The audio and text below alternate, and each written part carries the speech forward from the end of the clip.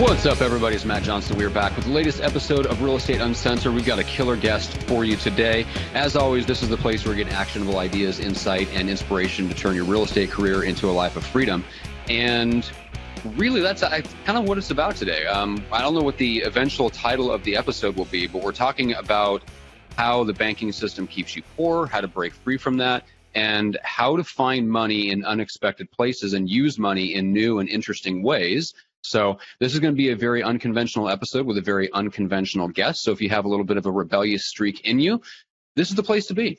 Speaking of a rebellious streak, probably too much of one, Greg McDaniel, my co-host in the co-pilot seat, wearing the wrong shirt, sadly. I am not. I am wearing this in mourning. I'm wearing this in mourning. Yeah. For those of you who can't see, he is wearing a Golden State Warriors shirt, and we are recording this the morning after they lost the NBA Finals. Sadly, I don't really have a dog in the fight. Good series, but that's okay. Greg, how are you feeling today? I feel like this is like the morning after pill. I'm trying to forget what happened last night. Wow, right out of the gate. Oh, my God. Dude, it was a close game, though. I mean, a couple of our guys went out. It was a rough lose. I think that if we had our starters in, I think we could have taken the other team, but we just, the dice were rolled and we didn't get the nod. The powers above us. I think it's a conspiracy theory. I think they were taking it specifically. That's right. Oh, that's where this is going. Oh, it's definitely going to go there. But, I'm excited to be here. Chris and I were talking off show, and, dude, we just started riffing about crazy things, and we came up with some nutty things that we were going to talk about, which we're not going to talk about, like midget porn. But, we're Man alive, I missed the pre-show for that one. Good Lord. Yeah, we started laughing our butts off, but then we started talking about some really interesting things, and about some of the things that I'm really interested to learn from Chris today is about truly how banking works, right? Like, what are these things, these secrets that only the 1% or the top 0.5% learn and know, that are written right into the code that we are just been told and taught just to look right over, just don't see it anymore. Right? That's right. So if you hear helicopters descending in the background of either me or Greg's microphones, you'll know why. Chris is going to drop some knowledge. So we got Chris Naugle. Chris is a friend and a client. He is the host of Real Estate Money School, author of the book by the same name, Flip Out Academy, HGTV's Risky Builders. We'll talk about that in a second. But first of all, Chris, man, what's up? Welcome. Hey, what's up? Thanks for having me on. And that microphone, that glorious microphone setup you have, looks so familiar. Yeah, I don't know where I got this. Somebody sent it to me. I got this magic box that showed up. Matt. So we all have the same microphone. Speaking of the other guy who has the same microphone, Gene Volpe, the evil bald ninja, the marketing master himself. What's up today? What up, y'all? The dynasty is dead. I was What? loving the. Yeah, you heard me. I'm gonna fly to you and beat you down like the redheaded stepchild that you are. You ain't gonna do shit. Oh man. You ain't gonna do. No, actually, I'll tell you what. I was sort of rooting for Golden State. Me and my 11-year-old were watching that. Better be. Because, well, first of all, the triple quadruple doink was against my Sixers. So in the 2 rounds ago, when the Raptors beat the Sixers, it tore our heart out. So, and also, I wanted a Game 7. There's nothing like Game 7. So I think Toronto. That is true. That would have been fun to see. Those games were great. The series was awesome, even though Toronto won it. But whatever. Yeah, it's a sad day.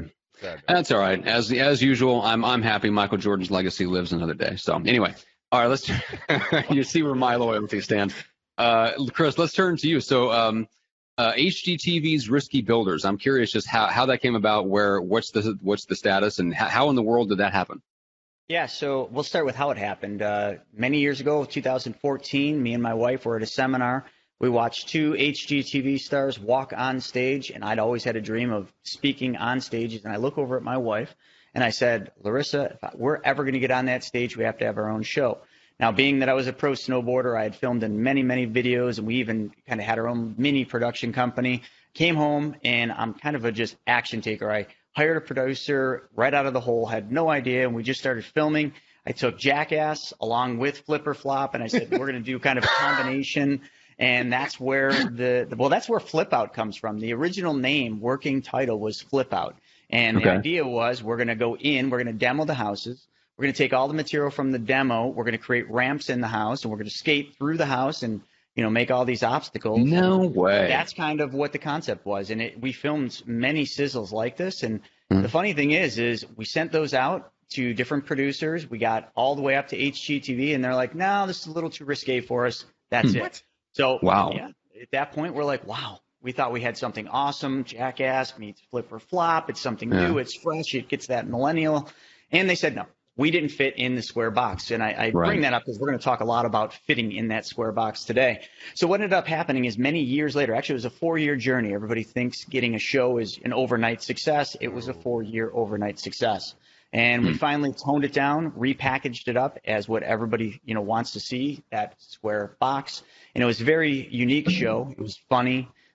Me being a pro snowboarder, the other guy, Blair, being a pro snowboarder, my wife being the pretty blonde.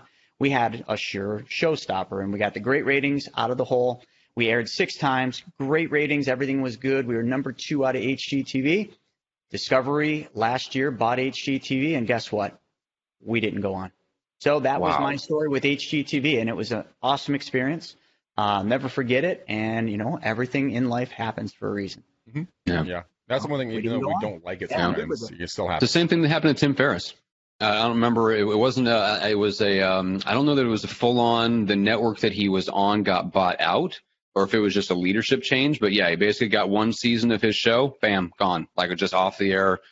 Not even a second thought. So yeah, it's that is a tough business.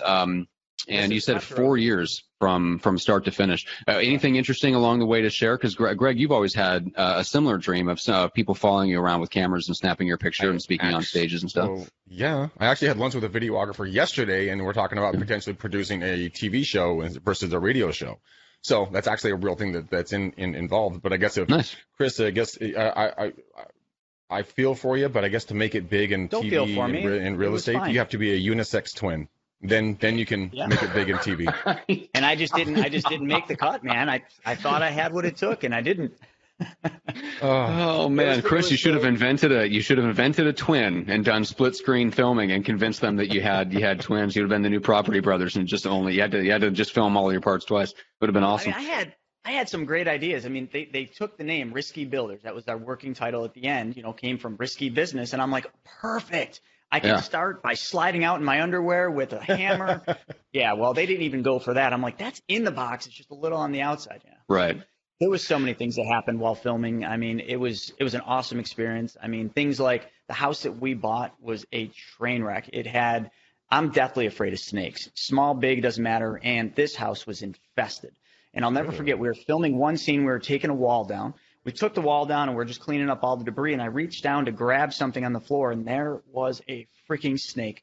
And it must have either been in the wall or something, but you can't plan something like that. And the fact that the cameras were rolling when this happened, I literally jumped about 3 feet. I hovered in the air and never touched back down on the ground. That all happened in my head. But like still to this day, I haven't hit the ground yet. Yeah, I'm still hovering. Dude, I'm gonna go. I just went to YouTube, and I'm gonna go fight. Yeah, know what's that. It's all over, and you'll see the snake. You'll see that little bugger on there too, because it's all over all the sizzles. Oh man, let's talk. Disgusting. All right, well, so much for sleeping tonight. Yeah, exactly.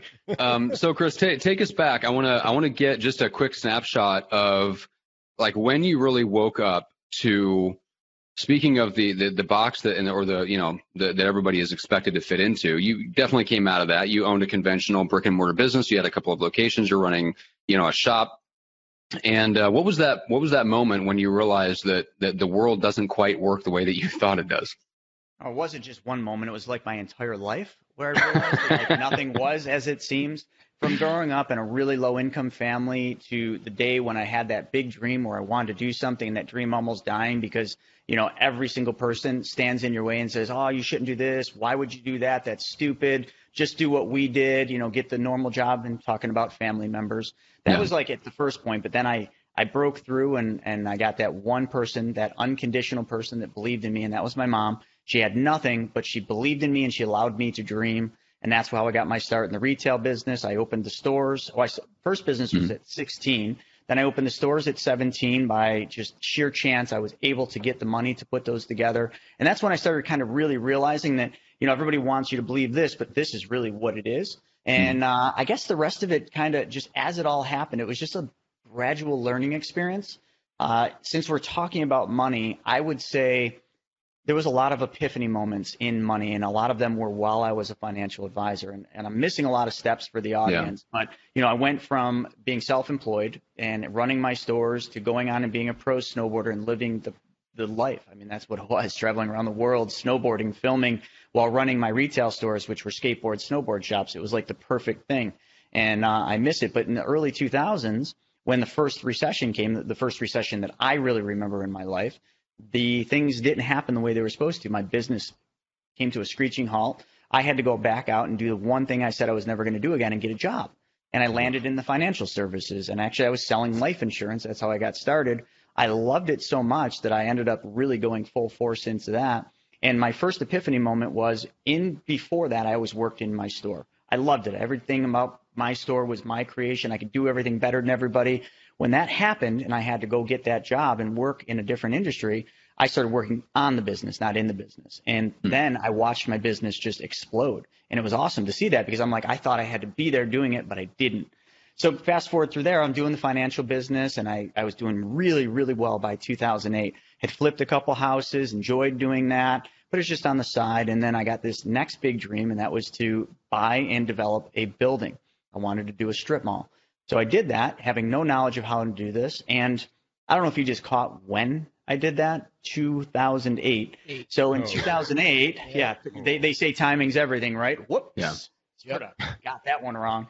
Okay. I borrowed $360,000 from a guy I shouldn't have borrowed money from. I call him Knuckles. He's the kind of guy who gladly gives you the money. Gene, come on now. I didn't know you're a loan. You know, you gotta stop running this loan shark operation off the back of our podcast. It's getting a little ridiculous. Gene, you kind of look like that guy. So I borrowed $360,000 from this guy, and the only thing he said to me, he gave me the money. I had a little bit of credibility. He said, "Don't screw this up." Well, everything was going great. I'm midway through the construction of it, and the bottom fell out. And I saw it coming. I was in the financial world. I saw the markets, creeping down. Then all of a sudden it hit, and it hit hard. And I look back at that point in time, and I've been through a lot of things that create pain. Nothing like, like there's so many other people that have experienced more pain, but I had kind of gone through the grind. And what I went through at this point in time was something I wouldn't wish upon my worst enemies. I ran out of money. I was one payment away from being completely bankrupt. I didn't know what I was doing. I was almost just completely over it all. And at that point, when you have success, when you come from nothing and you have a bunch of success, because I was making a lot of money as an advisor, you think that you're indestructible. And that's where I was. I had an ego. I was like self-starter, that guy that never needed help from anybody. And I had to come home one night. I just moved my beautiful girlfriend in, and she's, my wife now, but I just moved her in, and I remember having to look her in the eye and say, "Sweetie, I need your help. I need you to help me pay the mortgage. I need you to help me pay the utilities. And we even have to rent that bedroom out down there because I can't make it work." And that was at that point, I remember that like it was yesterday. That was a hard thing for me to do because I'd never needed somebody like that. She could have went running for the hills. Most women would have, but she didn't. She stuck with it. We made it through that time, and I dove right back in. That's when I jumped into real estate, and I started buying a bunch of real estate because Warren Buffett said, buy low. And I thought I knew what I didn't know. 4 years later, by 2014, 36 units. You'd think I was on the top of the world. I'm back making good money in the advisory world, and I was in trouble again. I was over-leveraged. I was under-knowledged, and I kept doing the same thing.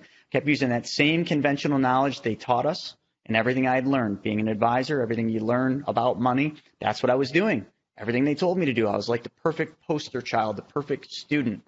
And in 2014, we were living paycheck to paycheck. We had to sell all those units. I had to sell our dream house. Again, it was some tough times for me and my wife too, because we'd worked so hard for this dream house, and there it goes. It's like, you have money and then it's all gone. You get money again and it's all gone. It's like the repeating cycle. And that was, I think, that big epiphany moment, because at that point, I had reached such a low point in my life. I wanted to quit, but I didn't. And a funny thing happened next. I got one of those magic postcards in the mail. Many of the people that are watching this probably have got those. That postcard, come to this real estate seminar and learn how to flip houses and make millions. Perfect. But everybody, that's listening would be like, dude, don't you ever learn? Not that I don't ever learn. Here's the truth. Right. You're a glutton for punishment. It's not. Here's what it was. I was so humbled by all my failures I'd had at this point, because I'd had success and then I'd failed. I'd had success again and then I failed and I had to give it all away. So I was so humbled that I remember on this postcard, he flipped it over, come to the seminar, it's a 2-day seminar, and we'll give you a free iPod shuffle. So I was so humbled by failures, I had nothing to lose, but I had a freaking iPod shuffle to gain, so I went. I went for that damn iPod shuffle because I couldn't afford one at that point. And day one, nothing special, but by day two, here's that epiphany moment. I learned one new thing. And what I learned that what I was doing was the complete opposite of what the successful investors were doing, what the wealthy were doing, and what the rich were doing. I was doing the opposite. But I was doing exactly what we've all been taught to do our entire life. Use the banks, borrow money from the banks, leverage this, do that. And it was all bullshit. Sorry if I'm swearing, but it was. And at that point, I changed everything. I started spending money. I did anything and everything I could, spent money on credit cards, maxed them out, did anything I could to get these wealthy guys, these successful investors to want to work with me. And sometimes it was like, hey, how can I help promote you? Can I do this? Can I do that? Anything it took. And I started learning the real ways that money works. I started learning what they were doing. And I took everything I learned on Wall Street, because I was a high-level advisor, a money manager. I managed millions and millions and millions of dollars. So I took what I learned on Wall Street. I took what I had learned in real estate the wrong way, and then I started learning all this stuff from these guys. And my business and my life was just a rocket ship straight up there. And, I retired from the financial world last year when I got the HGTV show, because my broker said, hey, you're either going to be an advisor or you're going to be a real estate investor. Pick. Okay, see you guys. Sold my practice, gone. And when that happened, when the TV show didn't go on, at that moment, I realized I had the ability to teach people something that they're never going to learn, because no advisor can get paid on what I teach. No one's out there talking about it. They don't want us to know this, so you don't learn it in school. Your kids don't learn it. And that's what I felt like my calling was. I instantly, almost like a tractor beam from up in space, came down and said, this is what you were meant to do. And that's what I do now. I teach people the truth about how money really works and all the things no one else wants to teach you about because they can't get freaking paid. So let me ask you a question. One thing that when it comes to the way money really works, what's that one thing that bam, hits you in the head like a 2x4? Well, the way that money really works is exactly the opposite of what you've always been taught. So it's simple. You know who the best person to follow if you want to learn? If you don't, I'm just some guy, you don't know who I am yet, but follow Warren Buffett and follow his teachings, because he's like that guy that knows a lot, but he teaches at a 5th grade level, and he says, buy low, sell high, and don't lose money. Now, we all understand that buy low, sell high thing, but yet nobody does it. People buy low, or they think they do, and they think that they know when to sell high, but everybody's always in it, and they're always like, oh, I don't want to sell. I know it's high, but I don't want to sell. For some reason, like we're always taught to stay in for the long haul, but then it all goes down. We lose it all, and that's that have money and then it's gone. Mm-hmm. The don't lose money thing is so simple. It's like Bed Bath & Beyond, right? We know what the bed and the bath is, but what is this beyond thing? That's that don't lose money thing. But to not lose money in the markets, all you got to do is just do what Warren said. Sell when the market's high. And the one thing I know being an advisor that most people don't is market patterns. But here's the trick. It's not hard. 2008, that was the last downturn. That was over 10 years ago. And the one thing I'll tell you is every single market cycle works in a 7 to 10 year cycle, never any longer. And here we are past that. So isn't that a sign that you should get the hell out of the market? So that's something that they don't want you to know, because if you get out of the market, advisors stop making money, banks don't make money. You see there's a repeating cycle. But the other thing that they do is they keep us broke. They keep us in debt. They teach us that we need all these things. Cars. How easy is it to go lease or buy a car? You don't even need, I don't even think you need to be breathing. I think they can wheel you in like Blue, you're dead, and they're like, yeah, we'll lease a car to this guy. But I mean, seriously, it's gotten to be that point where it's so freaking easy. Same thing. You want a loan. Great. It's that easy. You want to go to college. No problem. We'll give you a student loan. We don't even care if you ever pay us back. They say they care, but do they? Credit cards. How easy is it to get money for a credit card? And then how easy it is once you get the credit card to increase the limit on that credit card. And then there's people out there teaching, all right, well, if you are at a high debt to income ratio, all you need to do is call the credit card company and get an increase in the credit limit. Then all of a sudden your debt to income ratio goes down. But the truth of the matter is that really happens. And they're teaching you just to get deeper and deeper in debt so that you have to rely on them. So the big thing that they want you to do is they want you to be in debt. They want you to work hard. They want you to go to work 5, 7 days a week, whatever it is, so that you're working to pay down your debt. And that's how we've been taught and trained to live our lives. And it's not by design, or it's not by chance, it's by design. They want us to live that way because that's how they continue in business. That's what the banks do. That's what they want to. And the big aha moment was when I learned that it doesn't have to be that way. And it hasn't always been that way. And there are things out there that nobody knows about that are so freaking simple. Literally changing one thing in your life. You can change one thing, and all of that I just said goes away, and you start taking back all of that. And all right, here's Yoda. one thing. You teach it, Yoda. What is it? It's on the other side of this break. That's right. Yeah, we'll be right back. After this commercial break, we'll get into that. But here's really what it is. It's a mindset. So if you understand everything I just said and you think that there's some truth behind that, then what is the other way? And it's simple. If you just sat back and you just watched what banks do and you just duplicated what a bank does, that also is what wealthy people do, just so you know. If you duplicated exactly what they did and you basically became the bank, you could change everything. And everybody that's listening is probably like, oh, really? That's the secret? Oh, my God, I can't be a bank. I don't have money. But everybody's so caught up and they have to have their own money to have the bank. Really? Because the last time I checked, when you go to the bank every single week and you deposit your damn paycheck or you deposit your money, that bank is loaning your money out. That bank is not using their own money. But yet we all think we got to have money to be successful. That's bullshit. You have to be resourceful and you have to learn how money works. And how money works is exactly what banks do. Banks use your money, my money, all of our money, and they basically use that money and they loan that money out. But who do they loan it to? They loan it right back to us. They take our deposits and they loan it right back to us at what we would think is what, 5% more or 10%? No. It's like 500% more because they understand how to keep that money in motion over and over and over again. So here's a simple thing. Let's start with this. Let's say you wanted to get all the money back for all the cars you're ever going to buy, drive, and own. You wanted to buy a car because everybody loves cars, right? I don't care if it's a Ford Focus or a freaking Maserati. It doesn't matter. You want to get all that money back for every car you're going to buy, drive, and own. It's simple. It's a little bit more to it than this. First, you got to find the right vehicle. And I'm not going to get too deep into the vehicles, but it's the same vehicle that the wealthiest people, the Carnegies, the JPs, the Morgans, the Rothschilds, it's the same thing they've been using for over 200 years, before the tax code was even written. Banks use this. Corporations use this. It's the reason why there's so many vice presidents at banks. How many times have you gone into a bank and not seen a couple vice presidents? There is a very key, important thing that people will not understand as to why there's so many vice presidents, but we're not going to get into that. So you can't bait us like that and then walk away. The fuck? So here's what it is. So, come on. So back 200 years ago, banks weren't what they are today. They weren't strong. So wealthy people, they had all this money, they had to create their own banking system. So in order to create their own banking system, they had to find out what vehicle can we use that's safer than banks? So where do you think they went? Insurance companies. Why is it that the wealthiest Americans invest money in insurance companies? Warren Buffett being one of them. Geico. There's a very specific reason why insurance companies have and always will be the foundation that nobody knows about. Because everybody doesn't understand. They think insurance is just, I need to protect something, I buy an insurance policy. What they don't understand is how insurance companies really operate. See, insurance companies truly do print money.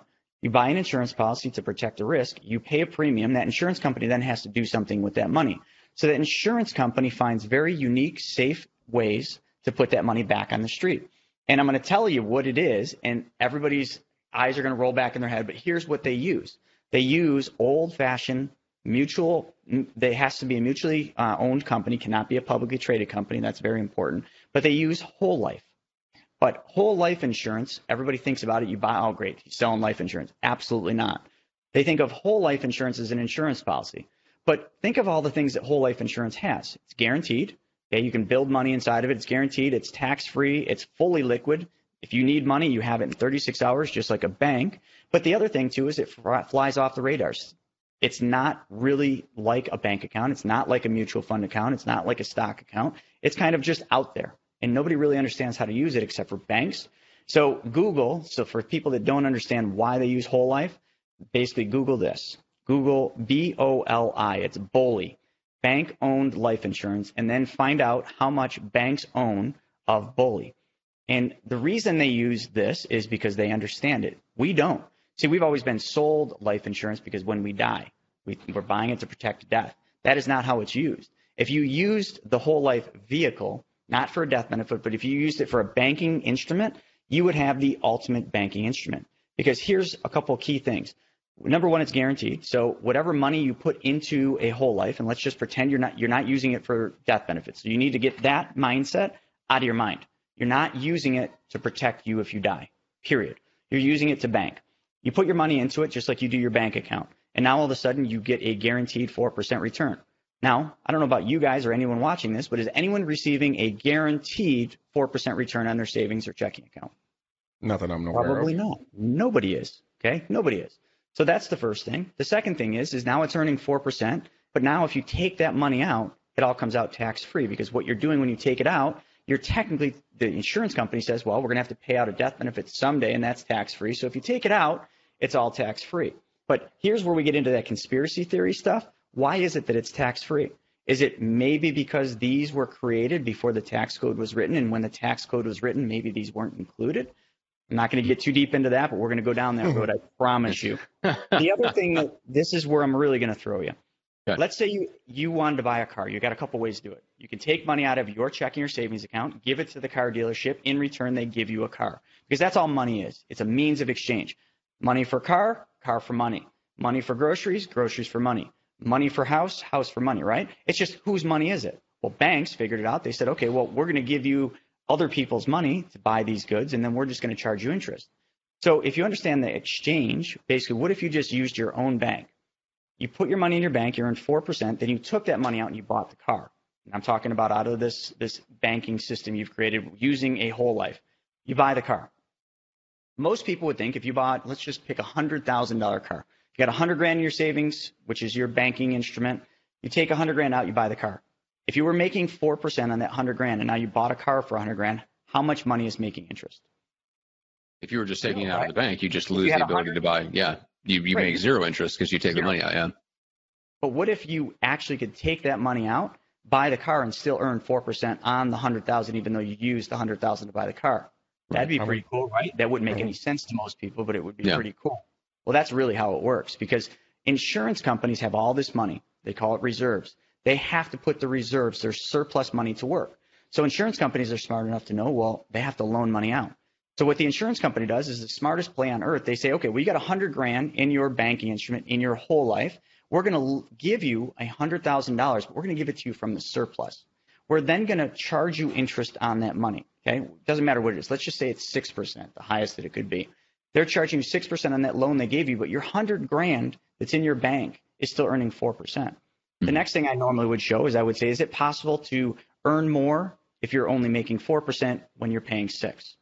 Most people, when I ask that, they say, no, you can't pay 6% on something and make more earning 4%, but you absolutely positively can, because the 6% you're paying is on a declining balance. The 4% is on an increasing balance.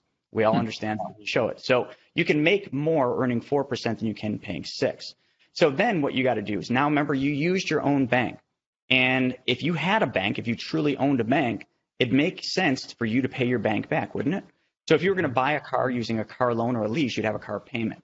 Figure out what that payment is on a $100,000 car. Let's just say it's $800, and let's use $1,000. You're going to pay the bank $1,000, the real bank, or the lease $1,000.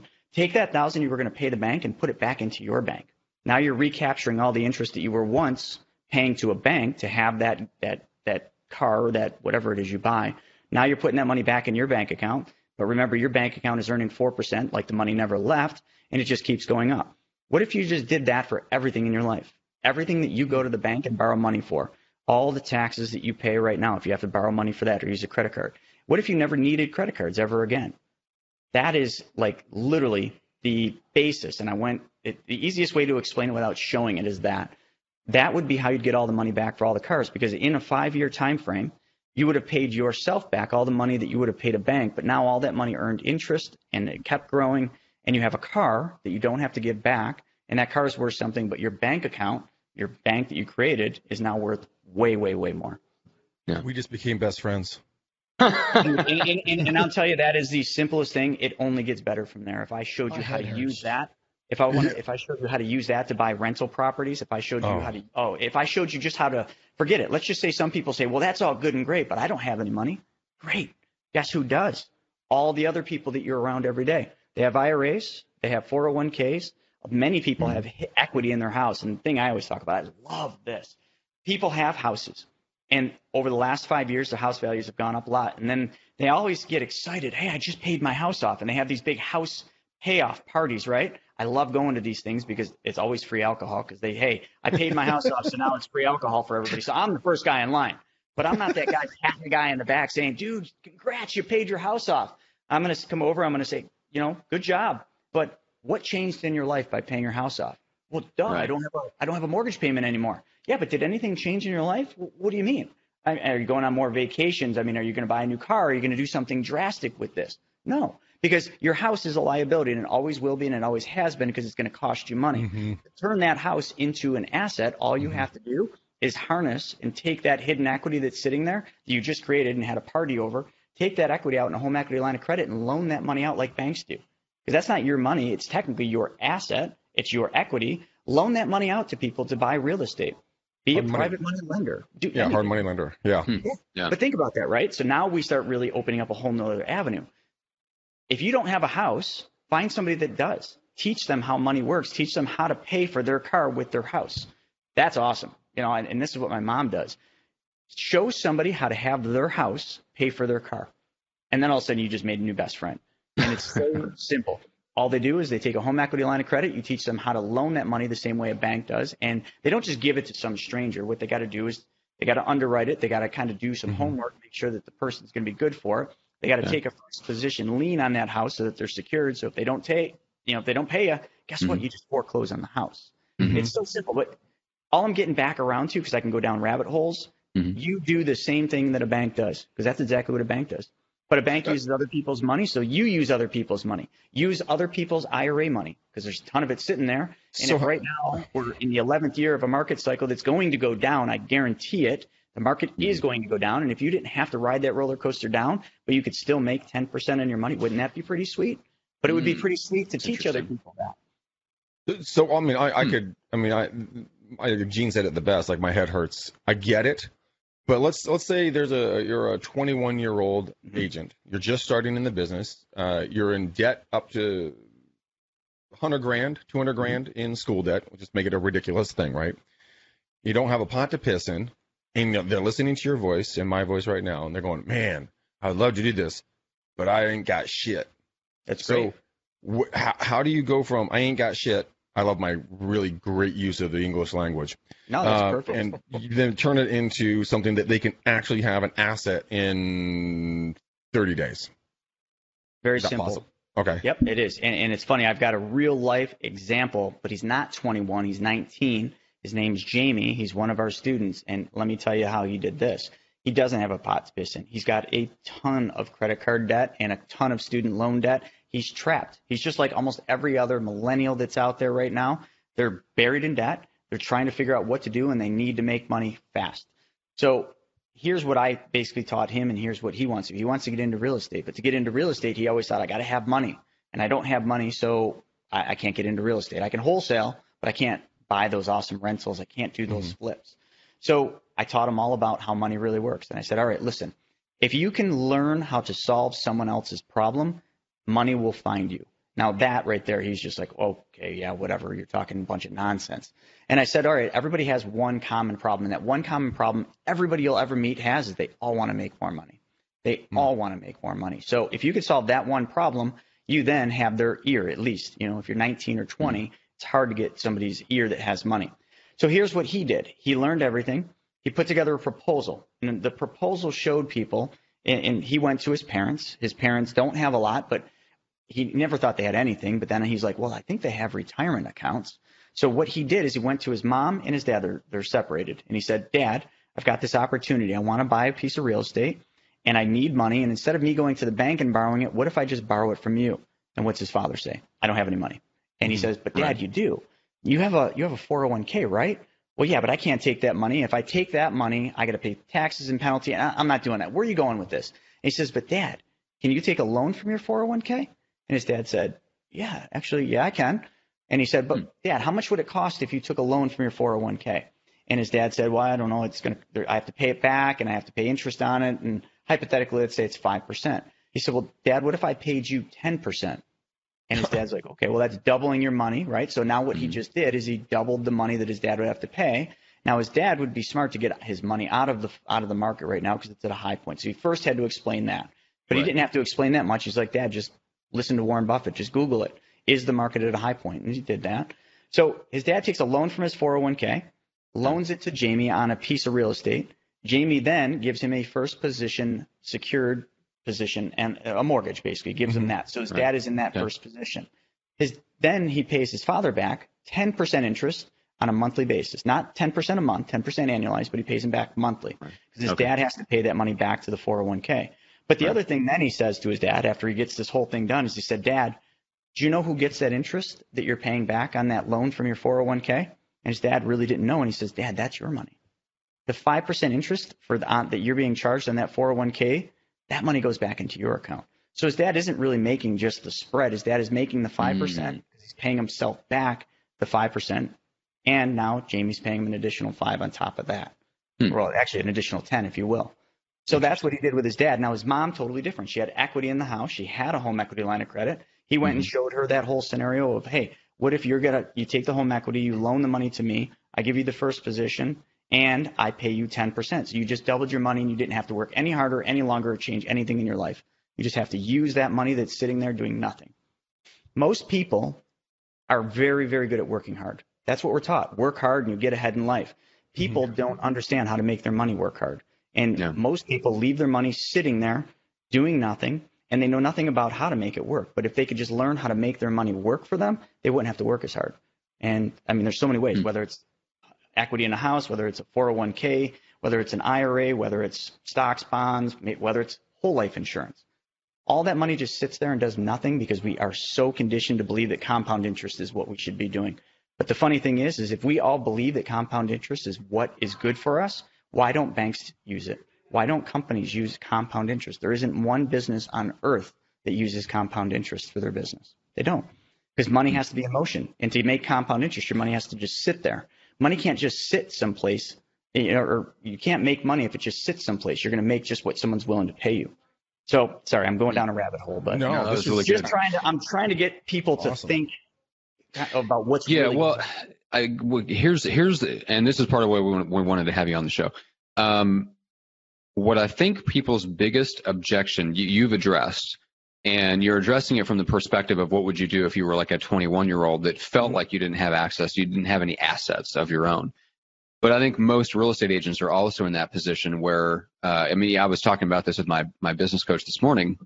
We tend to focus on, if we look at it at all, we look at our P&L. In other words, like, hey, do we more income coming in than going out, and how much more is it, and what cool stuff can I do with the income I have coming in? We're not really looking at our balance sheet, and that goes for real estate agents that have been in the business for 10, 20, 30 years. So we're not looking at assets. Most agents feel like, well, I'm not buying investment property because I don't have the money to buy investment property, even as they continually raise their lifestyle to match the money that they take in, right? So this happens, like this horrible cycle goes on over and over again. And real estate agents find themselves in the business for 20, 30 years and still never having really got involved in investing. And you basically just gave them the answer, like, hey, it doesn't matter if you feel like you don't have a high enough income, or if you've gotten yourself in a situation where your expenses going out are about as much as you've got coming in. There's other sources of money that you could be tapping into. And who better qualified to know whether a real estate deal is a good bet, a good, like that's where I think a lot of people get tripped up is, how do I know this is a good investment? How do I know this is not worth, it's not more risky than it's worth? This is how do you go get a whole life insurance policy? You just go apply for one? Yeah, that's how you get a whole life. But remember I said right early on, I said, this isn't your plain Jane vanilla box whole life that your life insurance guy sells you. Absolutely not. These are specially designed. There's only a couple companies out there. And I shouldn't say a couple. There's a handful of companies out there that do these. They're built for banking. They're not built as a whole life. And what I mean by that, remember I said, forget about the death benefit. You're not doing this for a death benefit. Right. But you have to change. I said you have to do one thing different, right? Well, you have to change your entire mindset. It'd be like riding a bicycle. And here's one thing, too, for the audience. When I'm done with this and you're done listening to this, just Google this. Google backward bicycle and watch that video. And it's exactly what I'm talking about. Our whole life we're taught this way. But really the path to wealth is this way. But if we're always taught this way and everybody says, no, it's that way, it's that way, it's that way, you got to do this, you got to do that, you got to do this, you got to work hard, that's how you have success. But what if really the way to success was over here, but nobody ever taught you that because nobody ever learned that? That's that conspiracy theory thing we were talking a little bit about. The reason we don't know about this stuff is nobody teaches this. Nobody wants us to know this because nobody can get paid on this. A life insurance agent gets paid a commission for writing a life insurance plan. But what if you told your life insurance agent this? You said, hey, I want you to write me a whole life from a mutually owned company that pays dividends, and I want to make sure that this company pays interest on that money even if I take it all. And there's a word for it. And the person says, okay. And then you say to him, but I want you to take a 60% cut in pay. How's that sound? I want you to take a 60% cut in pay. Now, I don't know about you guys, but most people that I talk to when I say, hey, would you do something, even if it was the right thing to do, if it required you to take a 60% cut in pay? Well, I know that's I would exactly. Do it. You Matt would because you're smart, because you know that there's a bigger picture to it. But most people would say, oh, hell no, I could never even support my family making 60% less. Right. To do what I just told you to do what I told you to create a whole life banking system would require you to buy a whole life that is built where the agent or the person selling it makes 60% less. And it only makes sense, right? If the agent makes 60% less, who gets that other 60%? You do. You do. Yeah. And most people, like when they say, oh, no, whole life would work, I could build it that'll work for banking. Okay. In year one, if you put 10 grand in, how much money can I take back out? And most people would run the illustration of like, well, you can take just a little bit. No, you should be able to take 60% back out year one. You should be able to use that money within the first 30 days. But most insurance companies would never allow that. So It's not just a standard plain Jane whole life. The only reason I even say it's whole life is because that's what it is. I'm not going to candy coat it. I'm not going to call it something that's not.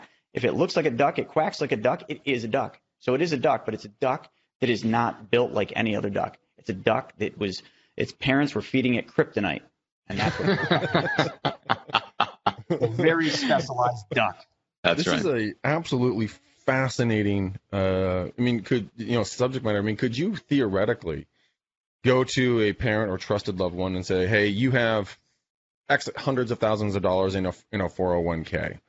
Can I borrow $100,000 or $150,000? Go put that into the whole life insurance policy that's specially built, that's built for banking, and then that would be your base that where you could just start building wealth off of that, and then just that's where you start, and then ultimately be paying them back on a monthly basis.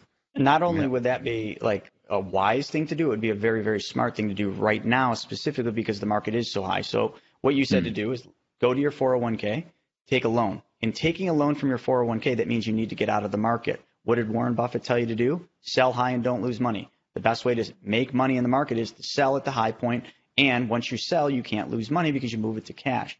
Then you take that cash in your 401k that is earning next to nothing, take it out in a loan. Now, when you take a loan back out, you have to pay it back, and you have to pay it back with interest, but you're paying yourself back with interest. So you're being a good banker right there. Mm-hmm. You take that money, you put it into this kryptonite duck that we've been talking about, the infinite banking policy, then that money's earning. Now, I'm going to go one step further. Now, that would work, but that's still, remember I just told you, everybody's been taught that compound interest is the way to make money. All you're doing there is compound interest. That's all you're doing, because now your money's sitting there, that $100,000 that you took out as a loan, it's earning 4%. That's not sexy. That's not exciting. But now you take that money that's in there, you take 60% out of it, and this is in the first 30 days, 60% of that money out, and you loan it to your buddy who's a house flipper, and you loan him that $60,000. He goes out and he does a flip, or he uses that money as a transition funding to do his flip. You charge him 12%. Mm-hmm. He then pays you back the 12% interest only loan. You put that money back into your kryptonite duck, and that duck continues to keep building. And then when that loan is done, after a year, 6 months, and that guy flips that house, your best friend or your friend, they pay you all that money back. You put it back into that banking system, and you just keep repeating that cycle. See, early on, and I don't know if you caught this, but I did say something that was very critical that nobody ever remembers. As I said, in order to really be successful, you have to keep money in motion, because that's what banks do. Money's always in motion. You cannot put money in this banking system and just leave it. That wouldn't be the solution. You have to put that money in motion.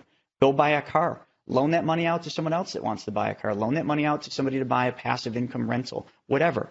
Find some way to put that money in motion. easiest way is to pay off debt. If you're paying a credit card 15%, let's use the 401k. Let's forget about Kryptonite Duck. Let's just talk about a 401k because this is wild. You got a 401k, and then you've got credit card debt. And let's just say you got $30,000 in credit card debt. You got $30,000 in credit card debt, which is the average, just so you know, that's the average across the United States per household is $30,000 in debt in credit cards. Credit cards are high interest. Let's just use 15%, which would be like a middle of the road. You're paying 15%. That's $4,500? I think so. Interest only. If all you did is pay the interest to the credit card, never touch the principal, you pay $4,500 in interest per year. And if I'm wrong with my math, I'm doing this quick. Yeah. That's what everybody does. And they think that that's okay because that's just what we're used to. Mm-hmm. Let's say you took that 401k and you took a loan out for $30,000 and you took your 401k loan or your parents' 401k loan and you paid that credit card debt off.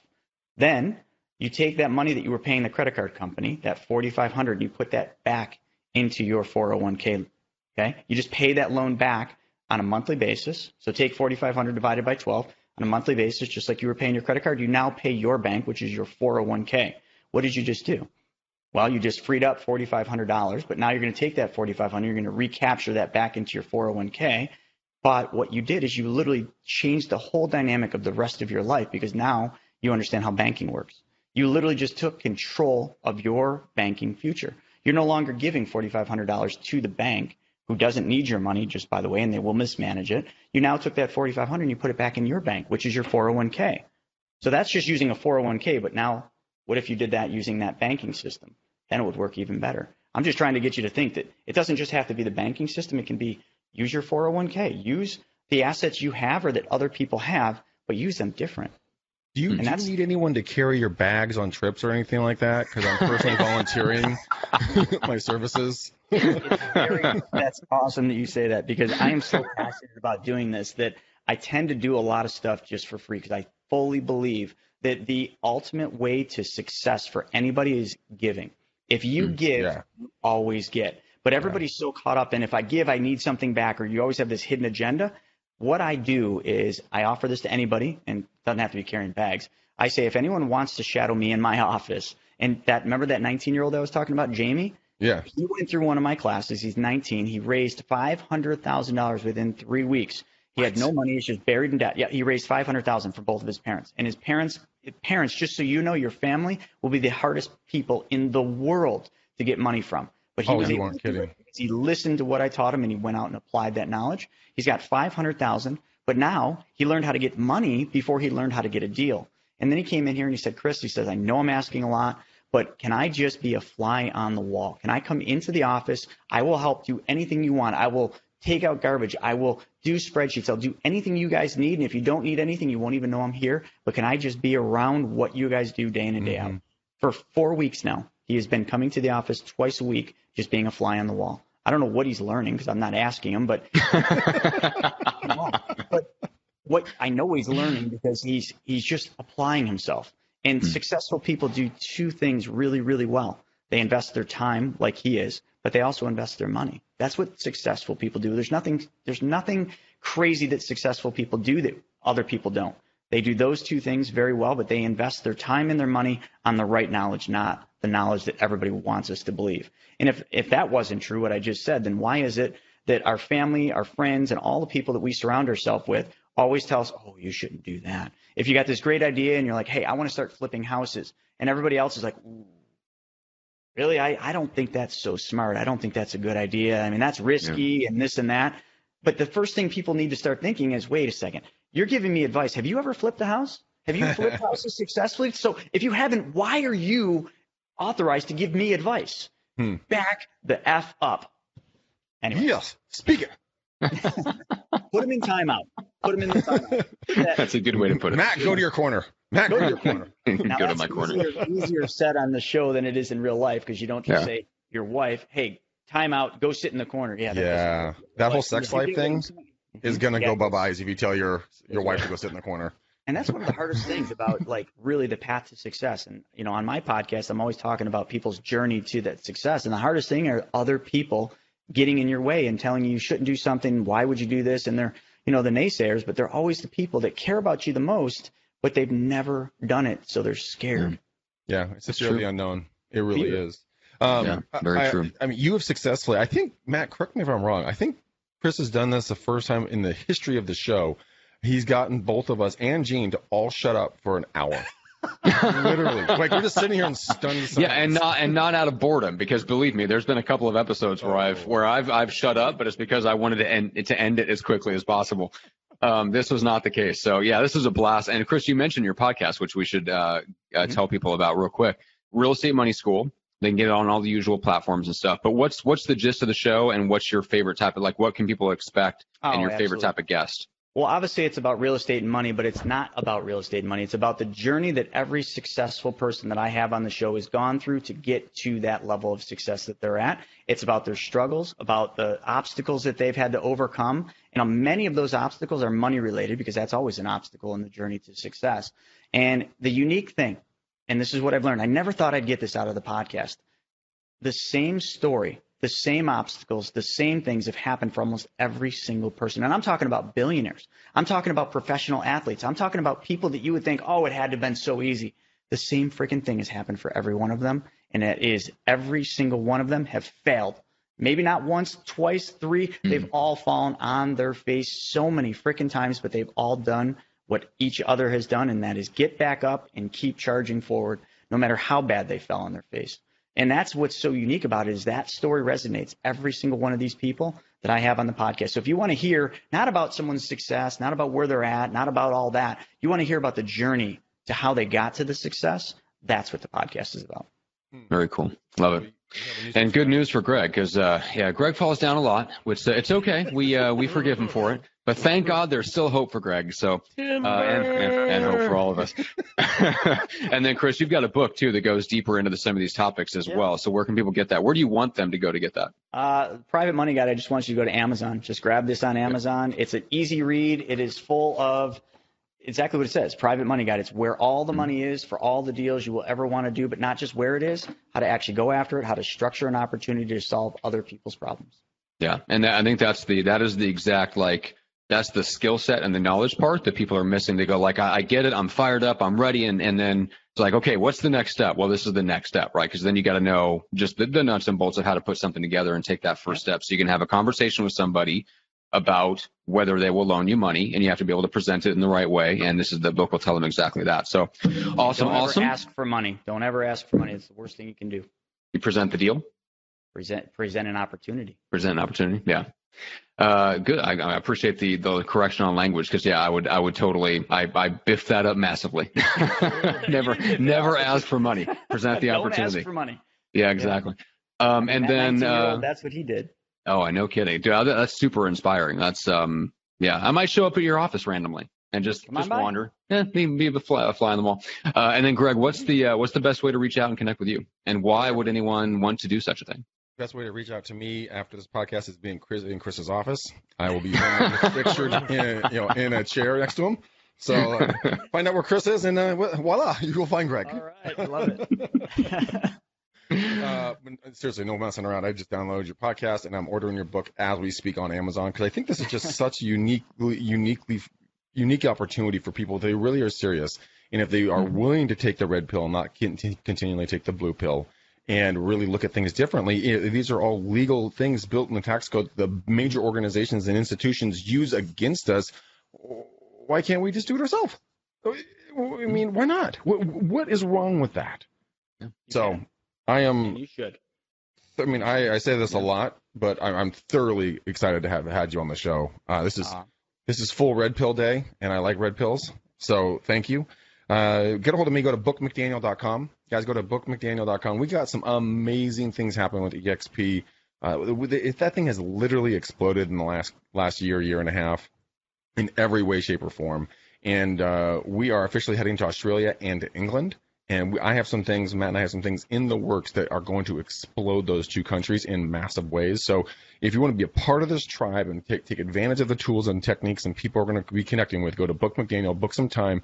Let's talk about EXP. Let's talk about why you haven't come over yet and what we can do to bring value to you and your family so you can get hooked up with people like Chris. You can go hang out with the evil bald ninja. And if Matt actually liked humans, you could go spend time with him, but he doesn't, so we'll take that off the table.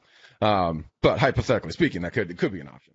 But go to bookmcdaniel.com and we'll work it out. We'll figure out a time there. And Matt, if you guys can't see him, Matt is grinning from ear to ear. You find it genuinely funny.